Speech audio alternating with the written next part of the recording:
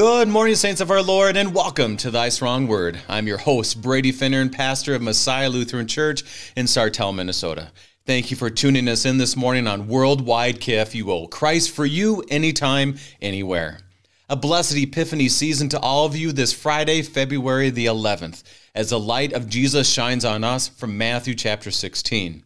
Jesus does a miracle of feeding again. He did it with only a few loaves and a few fish with the 5,000 just before this. Right before this, he fed only 4,000 men. And then it simply says that Jesus got into a boat. It sounds pretty simple. Jesus you think he'd just put up his feet, some R&R, and then the Pharisees and the Sadducees show up. It's one of those situations where you can almost hear this large Jesus sigh coming upon him as he about to address these individuals. But yet Jesus continues to teach about his kingdom, which reminds us of the theme we've had from the beginning of Matthew. Christ's reign has come, Christ's reign is here, and Christ's reign is coming. So we definitely all encompass this today, for the gifts are ready for you. Thank you to our friends at Lutheran Heritage Foundation for your support of Thy Strong Word. Visit lhfmissions.org for more information, lhfmissions.org. Helping us to be strengthened by God's Word this morning, we welcome back regular guest Pastor Scott Adel of Good Shepherd Lutheran Church and School in Collinsville, Illinois. Pastor Adel, happy Epiphany and welcome back to Thy Strong Word. Thanks for having me. It's good to be here. Pastor, what's going on for you, your family, and the work of the saints of Good Shepherd? Well, as you said, we're in the middle of the Epiphany season and just kind of grinding away through February at this point. But we know that Lent is coming up around the corner, and so the other pastor and I are trying to get stuff lined up for that and get ready for that season. And let's be honest, there's a big couple things going on this weekend into next week. The Super Bowl, who do you think is going to win? You know what? I'm going for Cincinnati. All right. Cincinnati is Zach Taylor, the former Husker, so I'm hoping he can pull it off. That's right. Yeah, it's one of those, you're a Husker fan. I mean, there's like this eternal hope that's natural to Husker fans. I like it, yeah. Plus, you're very loyal to each other. I have no great opinion, but it should be a fun time. And then, not to be outdone, but Valentine's Day is the next day. So do you have any plans with your bride for Valentine's Day? They're secret plans, yeah. Nothing you want to put on the air because people will know. Like, did you do that or didn't exactly. you? Yeah, we better not unveil too much. Anyways, well, Pastor, we are here to study the Word of God. I love it in my congregation when we get lost in other conversations. I've trained the people at the church saying, okay, how about we get back on the farm here, Pastor? So let's get back on the farm. And can you begin our time in prayer? Yeah, let us pray. Heavenly Father, thank you for bringing us here this day to read your word and hear your word. Please be with us as we read through it. Give us eyes to see and ears to hear, that we would understand it and that it would lead us to a proper understanding of your Son and what he has done for us. In his name we pray. Amen. Amen. Reminder, if you have any questions concerning our text here in Matthew chapter 16, send us an email, kfuo@kfuo.org, kfuo@kfuo.org. Now, here's what we're going to do. We are reading from Matthew chapter 16. We are reading from the English Standard Version. We're going to be doing the first 12 verses. And so what I'll do is I'll read these 12 verses and come back and get some of your introductory thoughts as we, once again, put on our Christ goggles, see what he has to say, and then to see what the kingdom is like as he has come for us. So beginning in verse 1. And the Pharisees and Sadducees came. To test him, they asked him to show them a sign from heaven. He answered, when it is evening, you say, it will be fair weather, for the sky is red. And in the morning, it will be stormy today, for the sky is red and threatening. You know how to interpret the appearance of the sky, but you cannot interpret the signs of the times. An evil and adulterous generation seeks for a sign, but no sign will be given to it except the sign of Jonah. So he left them and departed. When the disciples reached the other side, they had forgotten to bring any bread. Jesus said to them, watch and beware of the leaven of the Pharisees and Sadducees. And they began discussing it among themselves, saying, We brought no bread. But Jesus, aware of this, said, "Oh, you of little faith, why are you discussing among yourselves the fact that you have no bread? Do you not yet perceive? Do you not remember the 5 loaves or the 5,000 or how many baskets you gathered? Or the 7 loaves for the 4,000 and how many baskets you gathered? How is it that you fail to understand that I did not speak about bread? Beware of the leaven of the Pharisees and Sadducees." Then they understood that he did not tell them to beware of the leaven of bread, but of the teaching of the Pharisees and Sadducees. This is our text for today. And Pastor, this part is very much so between two very important parts of Holy Scripture. If you go beyond this, you have Peter's confession as Jesus as the Christ. And right before, you just have the what defiles a person. You have the Canaanite woman. You have the 4,000, let alone the 5,000 before that. And then we kind of have this little section here between these miracles and confession that is quite interesting. So you have any background or introductory thoughts you want to give us today? Well, yeah, I think you laying out a little bit of what happened in chapter 15 is important because 15 begins with the scribes and Pharisees coming to Jesus to ask him about stuff. And he says that they do not honor God with their hearts, but rather their heart is far from God, and rather they major in their own teachings and doctrines, which are the commandments of men. And after that, you have, as you said, Jesus going to a Gentile nation. He goes to Tyre and Sidon, and there he meets a Gentile woman whose daughter is possessed, and he heals her.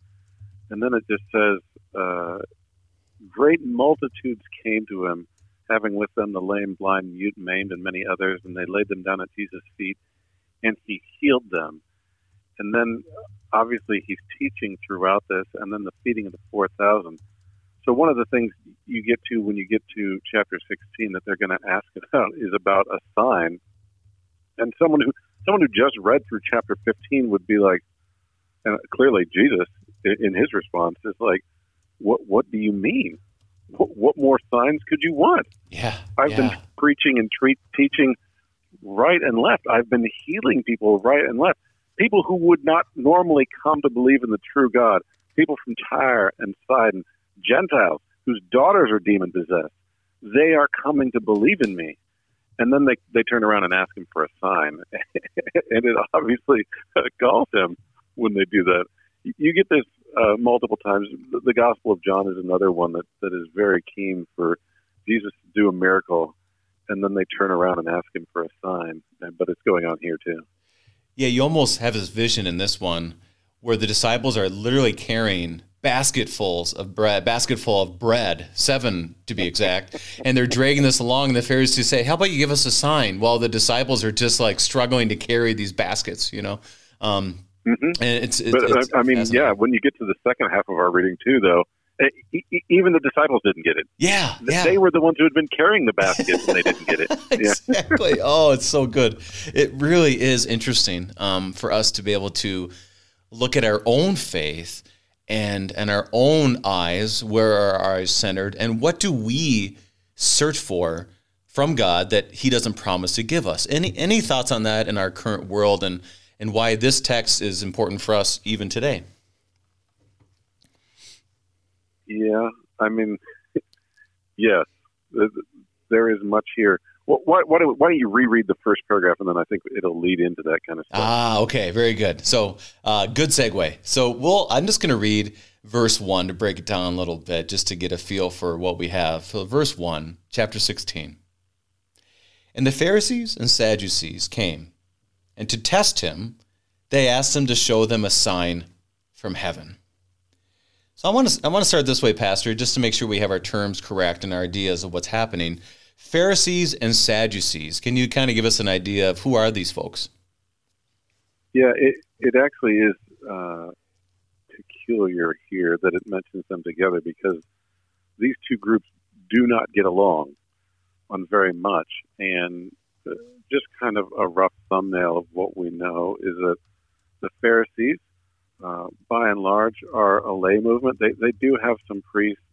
They're the ones with rabbis to teach people. And if you want to put them in kind of the terms that we use, they're probably more conservative. They read the Old Testament. They want to try and live the Old Testament.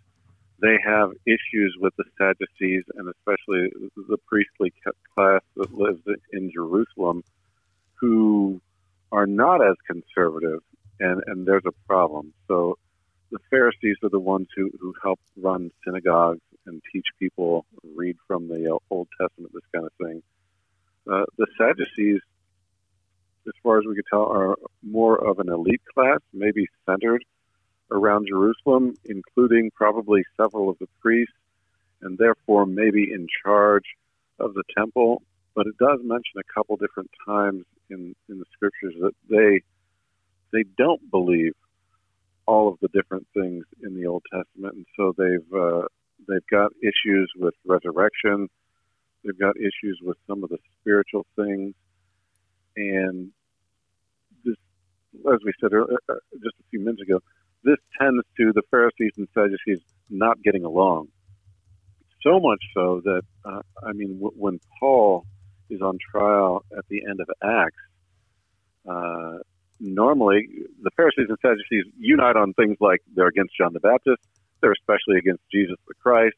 When Paul comes around, you would think that they would be in line against him, except for Paul mentions that he's a Pharisee, and then the Pharisees jump up kind of to fence him, and a natural aversion to the Sadducees comes up later on. But so it's unique here that these two have aligned themselves, and specifically it says to test Jesus. They are not coming, at this point in the gospel, they're not coming to kind of hear what he has to say and learn more about him. By this point in the gospel, they don't believe him, they are against him, and they want to try and test him or tempt him. As you read further on in the gospel, they will start throwing trick questions out to try and trip him up in front of the people in order to try and get the crowd against him. But it's beginning in earnest here. And it is interesting how they address him. They don't come to, I want to learn a little bit more. They don't hold back whatsoever. Like you said, it's basically like, no, we came to test him and show us a sign, almost like show us or else. So they're definitely not coming with humility. They're coming with, I already know the answer. Now we're just trying to make sure that you, we want to bring you down, I guess is the best way to say it. Any other thoughts? Yep. And they demand a sign from heaven. This is one of the things that almost always when people approach Jesus, maybe always, I can't remember offhand, but when they approach him in this way, he is not going to give them the answer that they want. And you see here that many times when people are asking him for signs, they're asking him to do a magic trick, right? You show us proof right now, and it better be a sign that we like. You get this, you mentioned one of the ways this jives with the modern world is unbelievers sometimes will say to Christians, well, can you prove there's a God? Like, can you prove it to me? And of course, Christians can go down their apologetics list and say all their logical arguments. None of those are going to work, right? I think maybe sometimes a better response just to begin the conversation is, well, what would you take as proof, right? What would count in your book? And then, then the onus is on them to say, well, I want lightning right now, or I want God to come down, or I want, any of these miraculous signs. And we could say, well, God is not at your whim. But furthermore, all of those things that you just listed have been done. We have eyewitness accounts of those exact kind of things happening. So if you want them, you can read about them. I can tell you about them. But I have a feeling they're not good enough for you. Just like the signs that Jesus has just done in chapter 15, those didn't count. Those weren't good enough. So show us another sign. And he refuses. And this brings us back to Matthew chapter 12, where the 12:38, where some of the scribes and Pharisees, so evidently the Pharisees were like these equal opportunity for other religious groups that they don't usually get along with, but all of a sudden now that they're all against Jesus, they can come together and unified against Jesus. So they say the same thing. Teacher, we wish to see a sign from you. Maybe the Pharisees were a little bit nicer, I would say, in chapter 12. But they definitely have the same goal, is to test him and to basically prove that, get him out of the way, basically. And I really like how you said that, and that's good advice for all of us, is that when we do have receive questions about, prove us the faith, prove to us, why should I believe this, is that we actually have to find out where people are at. So bring it back on them, not in a mean way, not to try to be a jerk or something, but to say, okay, so what would be enough for you? And that kind of, one, it puts it back on them, but two, kind of reveals what their God is. Because if you want a God that's going to bring lightning down right now, well, I guess that's the kind of God you have. But we have to stick with the God that's been revealed in Scripture for us. So now I'm kind of curious here, Pastor. Have you had many of those kind of conversations, or just, I don't know? I've had a couple. And I remember one where I said, well, what would you accept? And he just said, I'll have to think about it. And he knew he was kind of caught, because he knew that if you want him to come down to earth, I would say, well, he has. This is our thesis. Right. God has sent his son to earth. And it did kind of back him up a little bit, because I think many times that they're not, and you can kind of judge the person. Are they honestly asking, or are they like the Pharisees and Sadducees? Are they just in it to be a troll? Are they just in it to kind of show you up and test you and prove you wrong? And just know, you don't have to play those games. Jesus doesn't play those games. And this is where, just a reminder to our listeners that part of the goal of your local congregation is that your pastors and other workers there are there to help and support you when you are, living in the real world, I guess you would say, and people are asking you about faith. This is a perfect situation for you to meet with your pastor and to talk to him about this, or if you have teachers or DCEs or whatever it might be, deaconesses, that you go to them and ask, okay, here's a situation, and this is a great way for us here at KFUO to continue to equip and to share the word and how you can engage the world of where you are, because we often think that other people have all the answers, and then therefore we don't. And then, like Pastor Adel, what you just did is say, so what would be good enough? And they didn't have the answer right away either. So they're searching as we are continuing to grow too. So I love it, and I really appreciate that, because guess what? It hasn't really changed since the time of Jesus. People are still testing. Yeah, it's the same kind of situation. So anything else on verse 1, Pastor? Go ahead. Well, I mean, this is what Lewis talked about in that essay, God in the Dock. Like, we often want to treat God as if he's a witness, and we get to cross-examine him. And if we don't like his answers, we're going to keep asking him more and more until we grill it out of him. And he's just like, that's not what God is. That's not how this situation works. Wow. All right. So maybe we could spend the rest of the time on verse 1, but we probably should move on verses 2 through 4 as we hear Jesus speak, which is always good. So verse 2, Jesus answered them, when it is evening, you say, it will be fair weather, for the sky is red.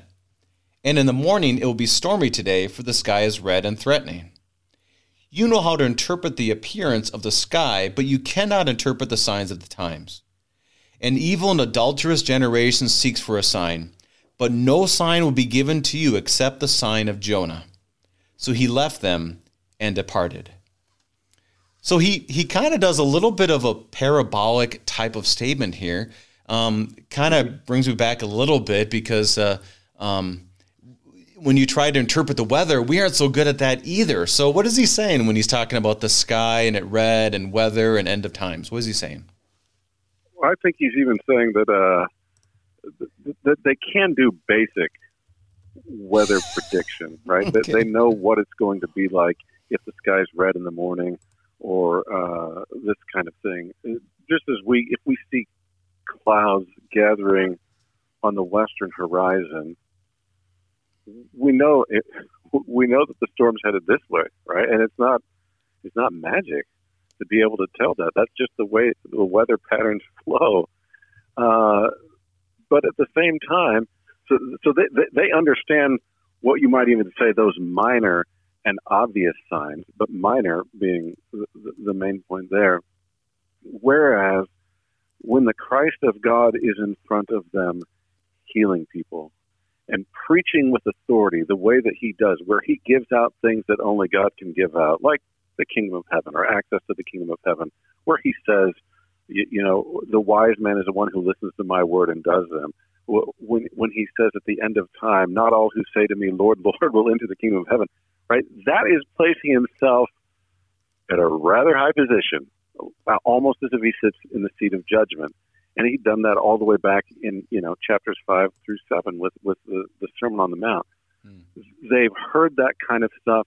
They've seen that kind of stuff. And then they turn around and ask him for signs. This is like if you go to the doctor and, he holds up that eye chart in front of you and says, tell me which way the letter's pointing. And you say, I don't know which letter. And then he holds it closer to your face. Tell me which way. I don't know what you're talking about. Well, you're not seeing the signs. And that could be because you're blind, or you are, as Jesus says, a hypocrite. You refuse to see what's right in front of you. You refuse to believe what's going on right in front of your face. And right now it's very clear that either they can't see it or they're being hypocrite. And that would be a very clear case here, partly because Jesus is repeating himself from chapter 12. So this is not a matter of, well, we just didn't really know. Well, you've seen it, but you just don't want to believe it. And same thing, I love the eye doctor connection there, because it's right there. You just don't want to. And that's really more of what we're talking about, as opposed to, we don't need to feel bad for the Pharisees necessarily in this. It's a hard heart that just refuses to listen and to see what God is doing. Is that fair? Yeah. I mean, a kind of parallel to that is John 9, where he heals a man born blind. And at the end of the chapter, he says, because you say you see, your guilt remains. Right? Because you tell the doctor you have perfect vision, and when he holds up the eye chart and you say, I don't see a thing. Well, what's going on there?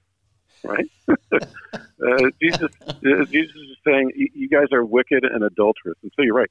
You shouldn't feel sorry for the Pharisees and Sadducees here. This is past the point of them saying, gee, I've heard something about this guy. Let me go investigate and find out what he's really about. We're past that point. Now they are after him. Now they are seeking to trip him up. Now they want him to get in trouble. And obviously, just a few chapters later, they're going to say, how can we get rid of him? Yeah. And I want to ask this question, is when we look at this, we can easily try to take a one-to-one. So Jesus does this, calls them out for their hypocrisy, and well, he's Jesus. And for us, we are called to preach the law. We're called to lay out what God's truth is. But there's also that tension that we live in, is that Jesus knew exactly what was on those guys' hearts, and we do not. So what would be your encouragement? I want to get to Jonah, but we'll get to that at the other side of our break. Is what would be your encouragement, as Jesus clearly tells us, he's preaching the law here, calling them out for their sin. And for us, we're called to do the same thing, but it's different because we're not Jesus. So what's your encouragement to our listeners, and well, to any of us, to continue to preach the law, but to remember how to keep that distinction well and in care of others? I think it's pretty well, maybe even too well put into us that we err on the side of being gracious. And that's a good thing to do. So if someone comes and asks you stuff and they appear to be sincere, and you can have those kind of conversations where you talk about different apologetic moves, or you can talk about the different things that are portrayed in the scriptures and in the Gospels especially. But at the same time, when you know and recognize people are looking for a fight, as I said, Jesus doesn't bend over backwards to act like the Pharisees are genuine here. He just calls them hypocrites. You don't want that. You're not asking that. You're asking for a sign here. Okay, here's the sign of Jonah. and that is the sign. Like you said, we could talk about that a little bit more. Mm-hmm. But when people are trying to tempt you and trick you, which is much of what the modern world is trying to do, did God really say how men and women are supposed to relate, or men and men, or women and women? Mm-hmm. Did God really say you can run down the list of the commandments, right? And you recognize that kind of question is exactly the question that's in the mouths of Satan in Genesis chapter 3. And you don't need to go chasing after him other than to say, yeah, he really did say, and leave it at that. And that's where goes back to Eve, like you're saying, is, did God really say you should not eat of the fruit? And her simple answer should have been yes. Next question. Mm-hmm. Correct. There's no more questions we need. Yeah, he did say that. Okay. All right. Talk to you later. And that's good for us as Christians. And this reminds me of the reading for this Sunday, where he talks about, if Christ is not raised from the dead, your faith is futile, at least in the 3-year lectionary. And then it says this wonderful language, which says, in fact, Christ has been risen from the dead. That's all we need to say. Yeah. That's all we need to know. And that's what we have. Yeah. But Pastor, I want to get more to the sign of Jonah on the other side of our break. We are studying Matthew chapter 16 with Pastor Scott Adel, and we'll be right back.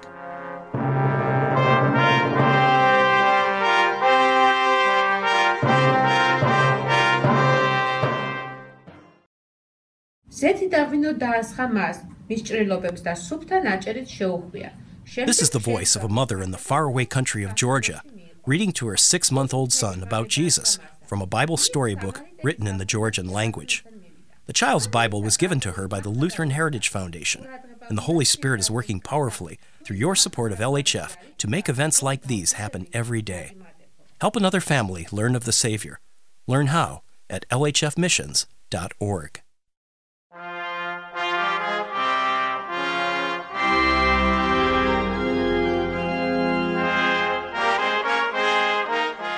Welcome back. We are studying Matthew chapter 16 with Pastor Scott Adel of Good Shepherd Lutheran Church in Collinsville, Illinois.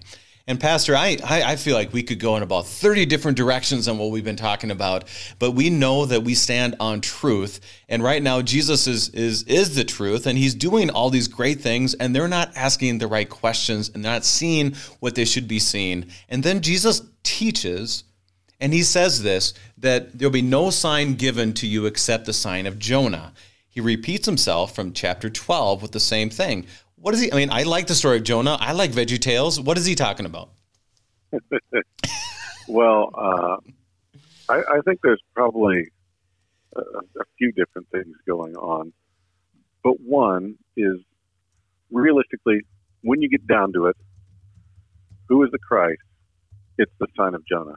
And by that, just on point, he means just as Jonah was in the belly of the fish 3 days and then was spit out, so will the Son of Man be in the heart of earth 3 days and then will be spit out, right? So that the death and resurrection, that's the proof of who the Christ is. That is the proof of that Jesus is who he says he is, that he is the Christ, the Son of the living God. The reason the Gospels were written down for us, right, so that we would believe that. So all of those other things, the healings, all those other things are nice and good, but when it comes down to it, that is the sign, the death and resurrection of Christ. And as you just mentioned, 1 Corinthians 15, right? He says, without that, our faith is in vain. Yeah. Our faith is futile. And we are of most people to be pitied. Yeah, right. Oh, so, I mean, there is that, straight up, that is how you know that Jesus is who he says he is.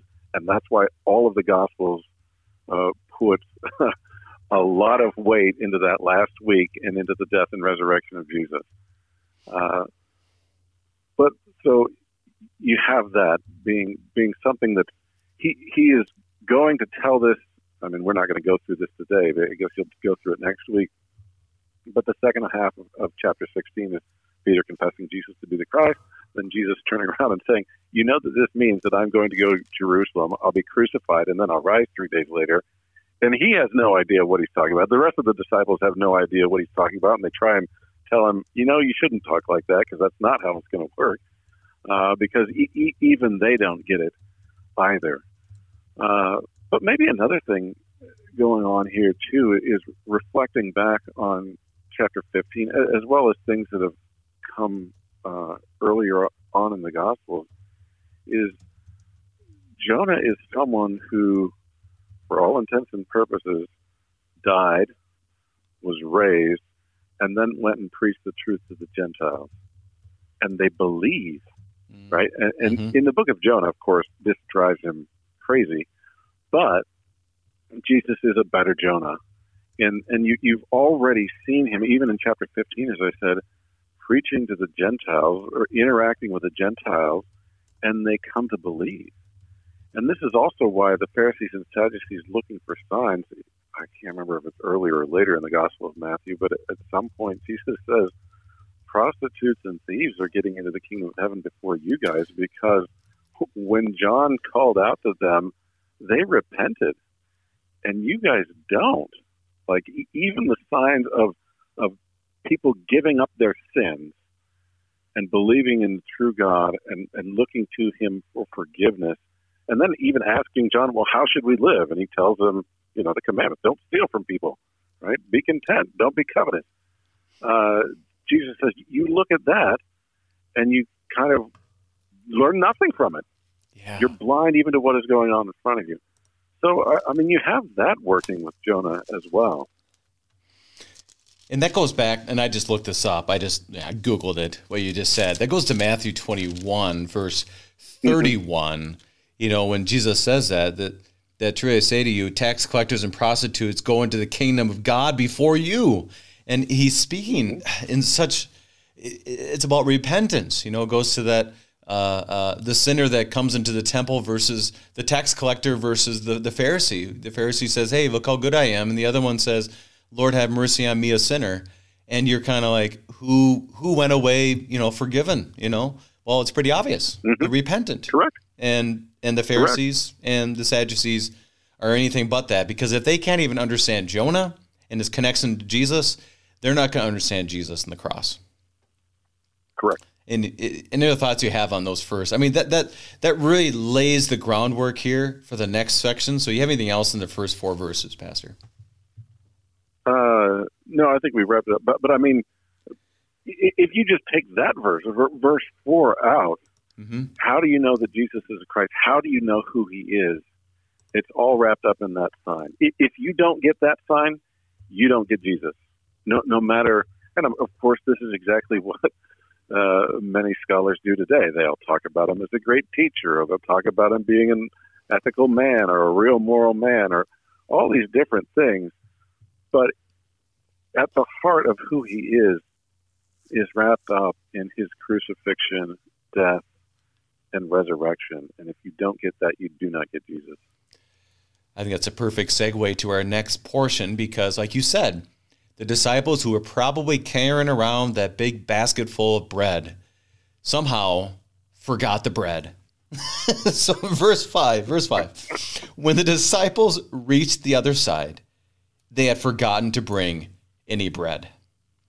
Now, this is not a major portion of this, but it is important for us to remember so they go across the lake and they forgot bread, which is just the ultimate of ironies, I think. Any thoughts on this? I think this really captures the disciples. Any thoughts? Well, it's more a sermonic point, but if you read through the whole thing, like, something had just happened in front of their eyes. They had participated in it. Like you said, they'd given it out. They'd picked up what was left over. And then at the end, or right here in this chapter, they've completely forgotten it. Mm-hmm. And Jesus has to remind them, like, do you remember the 5,000? Do you remember the 4,000? Right. Really? What's going on? I think one of the things that we can learn is, of course, man doesn't live by bread alone, but by every word that proceeds from the mouth of God. That one of the things we should learn here is that we need to constantly return to every word that proceeds from the mouth of God. And this is kind of built into the week. I mean, this is what the third commandment is always about, is returning to the blessings that God gives us in His Word. And this is why it's important to repeatedly go to church, repeatedly hear the Word of God. This is why a Bible study, Bible reading is important, because we are like the disciples in that we are sinful, and there is something about a sinful mind that does not hold on to the Word of God as tightly as it should. And so we need to be constantly reminded. I think my thesis is, and my hypothesis, let's put it this way, would be that we forget the Word of God faster than we do any other words. So if we read comic books or novels or watch Star Wars or Star Trek or whatever it is you like, oh boy, baseball, you can repeat baseball stats. You'll have baseball stats in your head on the day you die, and you'll instantly be able to recall them, even if you haven't studied them for a long time. Or you'll be able to you'll be able to speak lines from your favorite movies, even if you haven't watched it for years. I don't think it's that way with the Word of God. I think it does just kind of fade out of our sinful mind unless we have it put into us week in, week out, day in, day out. Which is exactly, well, now I'm convicted, because you can ask me a lot of things in life, but the thing I probably know the most are the 1991 Minnesota Twins. I could tell you every person's stat on that team.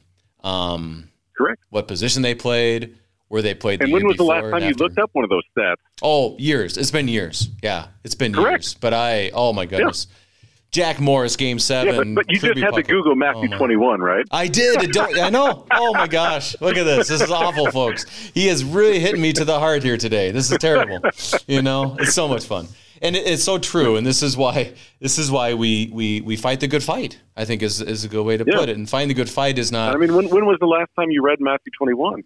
Probably wasn't even a year ago. Probably not. Yeah. And if it's not in the lectionary, I know for sure that I haven't read it for a while, which is why I thank God that I'm able to be part of this with you and the other pastors every single day, and to be able to be in that Word, because we have work to do. I don't need to know more about the 91 Twins, but I do have the gift of God's Word in order to treasure in my heart. So there we go. I repent, and we move on. So I'm just saying this is just something true about the sinful mind. That it lets go of that stuff, which is why, as I said, it needs to be repeated. And so Jesus does it with the disciples. I mean, he reminds them of the 5,000 and the 4,000, just as you've been going through in this Bible study. We were reminded of the 5,000 and the 4,000. Yeah. We need to be. Yeah. Oh my goodness, that's so good. That's so true. So let's get to that reminder as we go. So, okay, I'm going to say this too. Verses 6 and 7 is what we're gonna read now. And this reminds me of, it's kind of a little bit of a quip, is they're saying, oh my gosh, I forgot the bread. And then Jesus starts teaching, and you're like, dude, I'm just hungry. You don't need to start teaching. Just give me some food, That's kind of when you read this, you're like, man, Jesus would be no fun at a party. He'd be no fun because he just started teaching. But he has a good point, just like our parents. They'll give us a good point. Verses 6 and 7. Jesus said to them, watch and beware of the leaven of the Pharisees and Sadducees. And they began discussing it among themselves, saying, we brought no bread. So, like I said, imagine the party. They're in the boat, they have their drinks, whatever they have.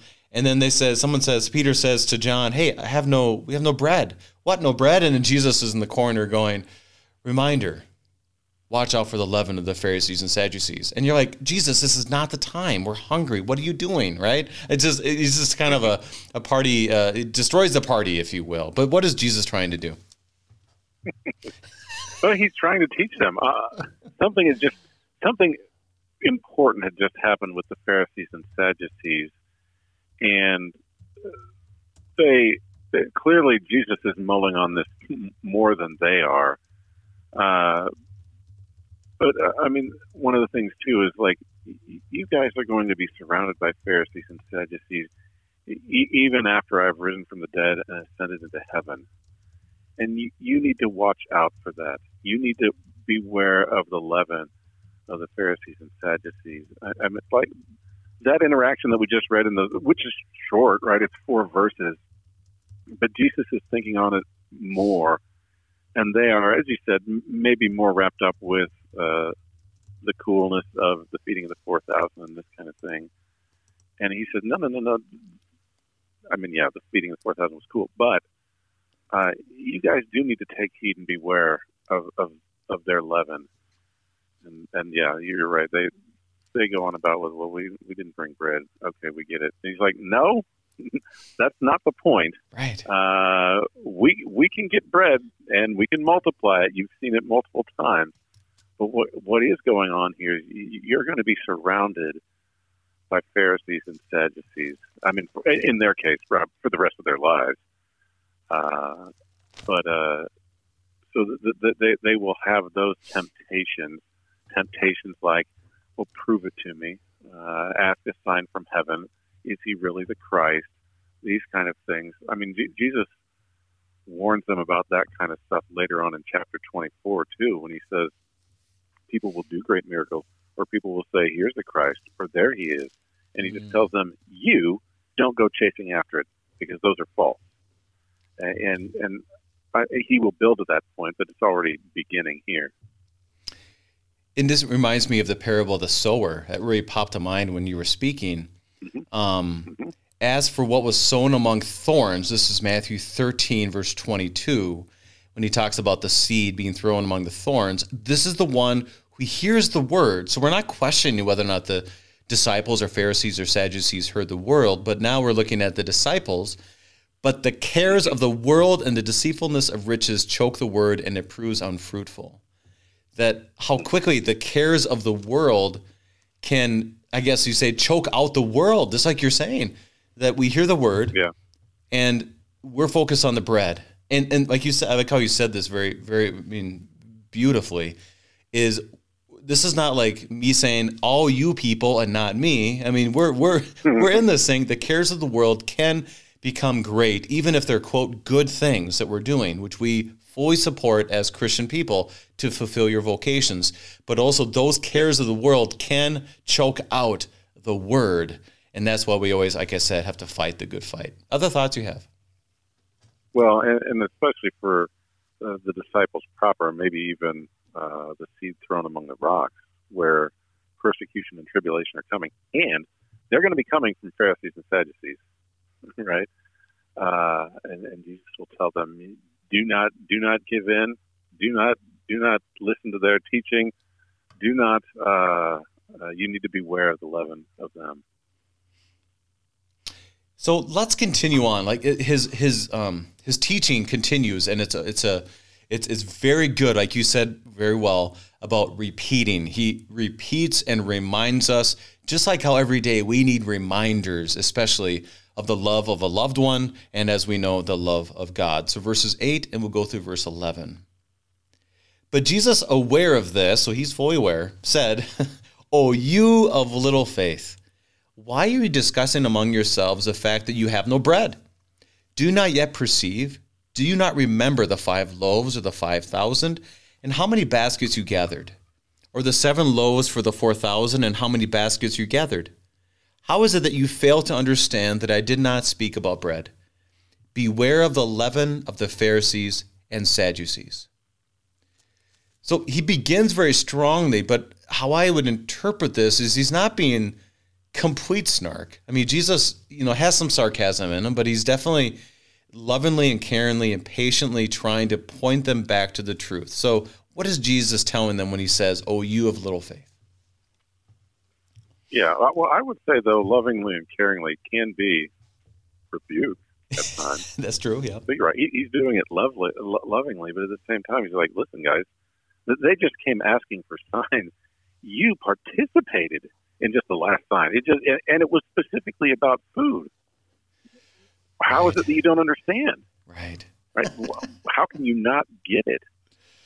And I'm sure they sheepishly look down at their feet, but there is a bit of a rebuke there, and we can sit back and just read through chapters in 15 and 16 in just a few minutes, and we can put it together and be like, duh, guys, this just happened. But as you said, we ourselves have had the same exact kind of thing happen to us, where we've done something we shouldn't, or we've forgotten something that was so obvious and had it brought up to us, and then we have to slap our forehead and say, you're right, that was dumb, I shouldn't have done that. We've all had that experience happen to us.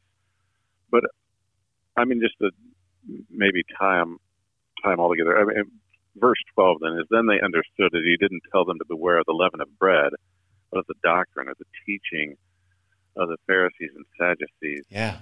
That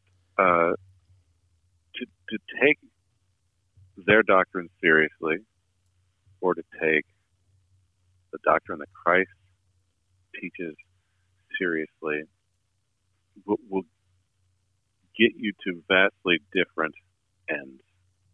You will get to different places. And I mean, I think that's why he's warning them, is because he had just called them a wicked and adulterous generation who refused to see the signs, who refused to see what was going on in front of their faces.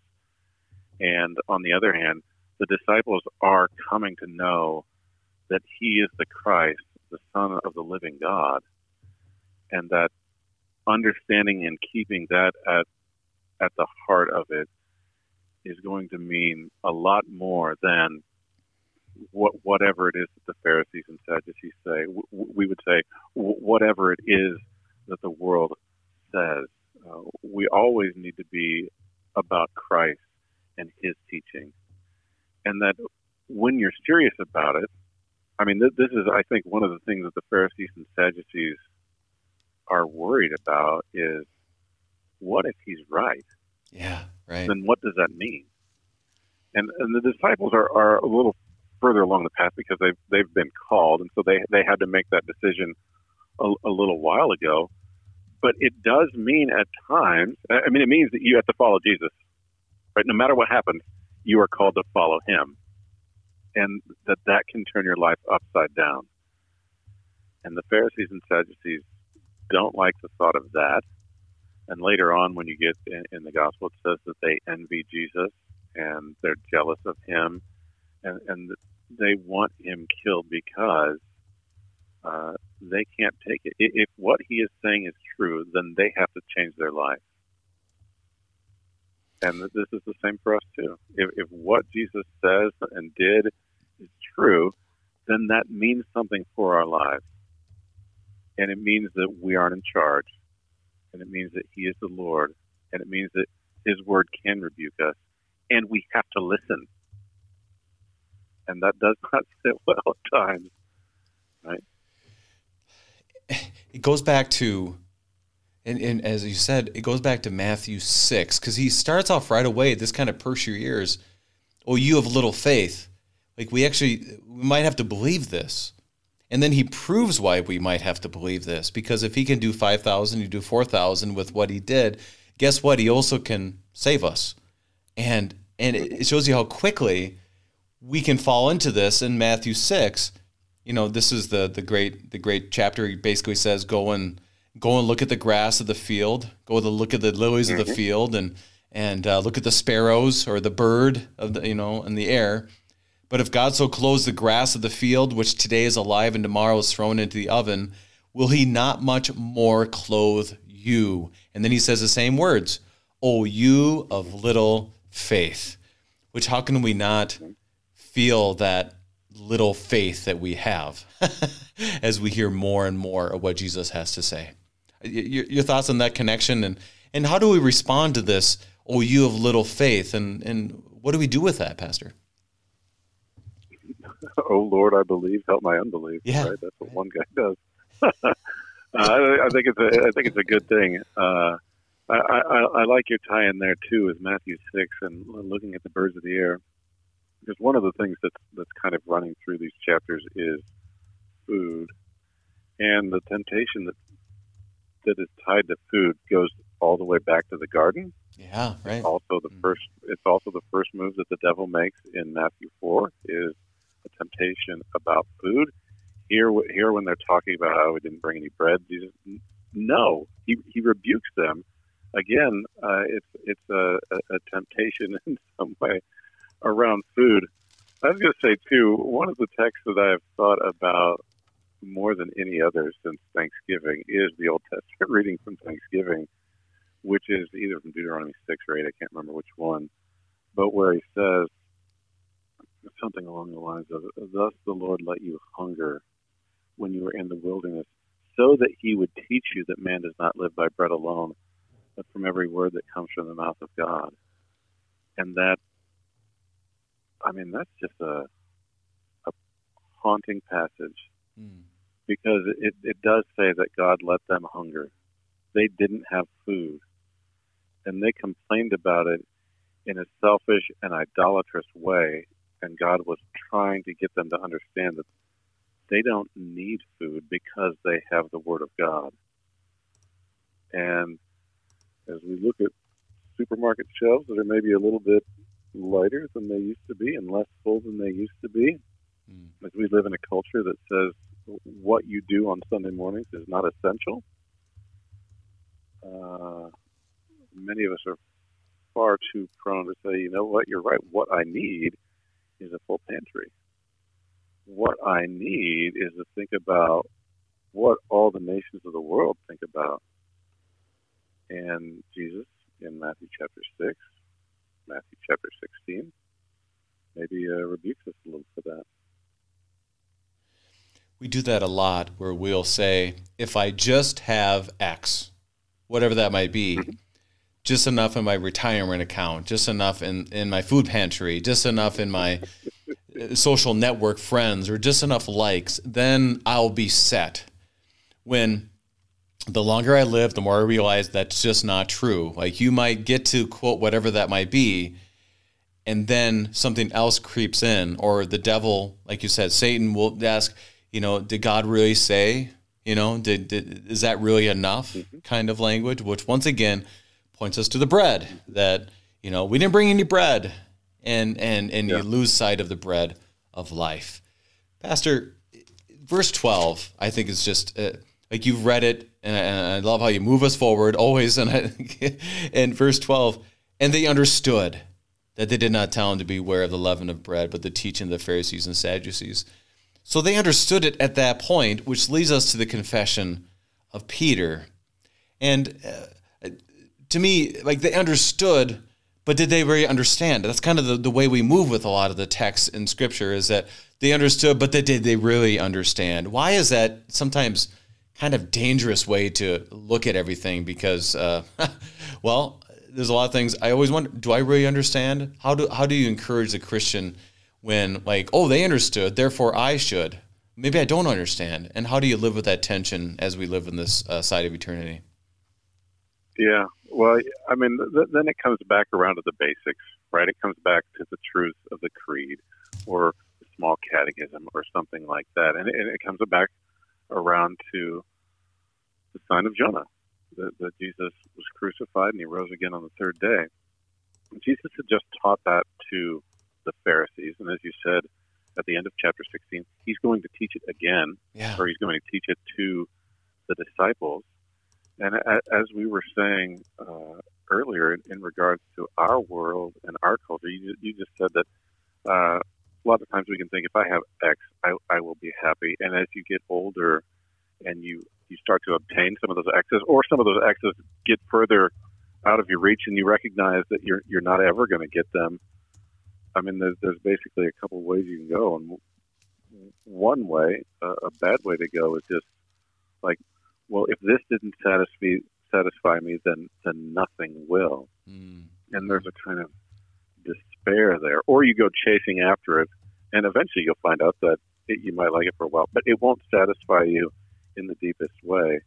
And Christ says, well, there is a sign of the prophet Jonah, right? There is Christ being in the heart of the earth for 3 days and then rising again 3 days later, which the Scriptures maintain is at the core of the gospel, and at the core of the wisdom of God, and at the core of what will fulfill us.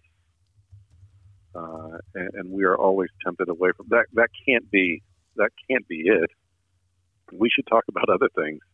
That can't be it. But obviously, the church has circled around that teaching week in and week out at this point for millennia, because the church reiterates, because Jesus reiterates it time and time again, that right there is the key.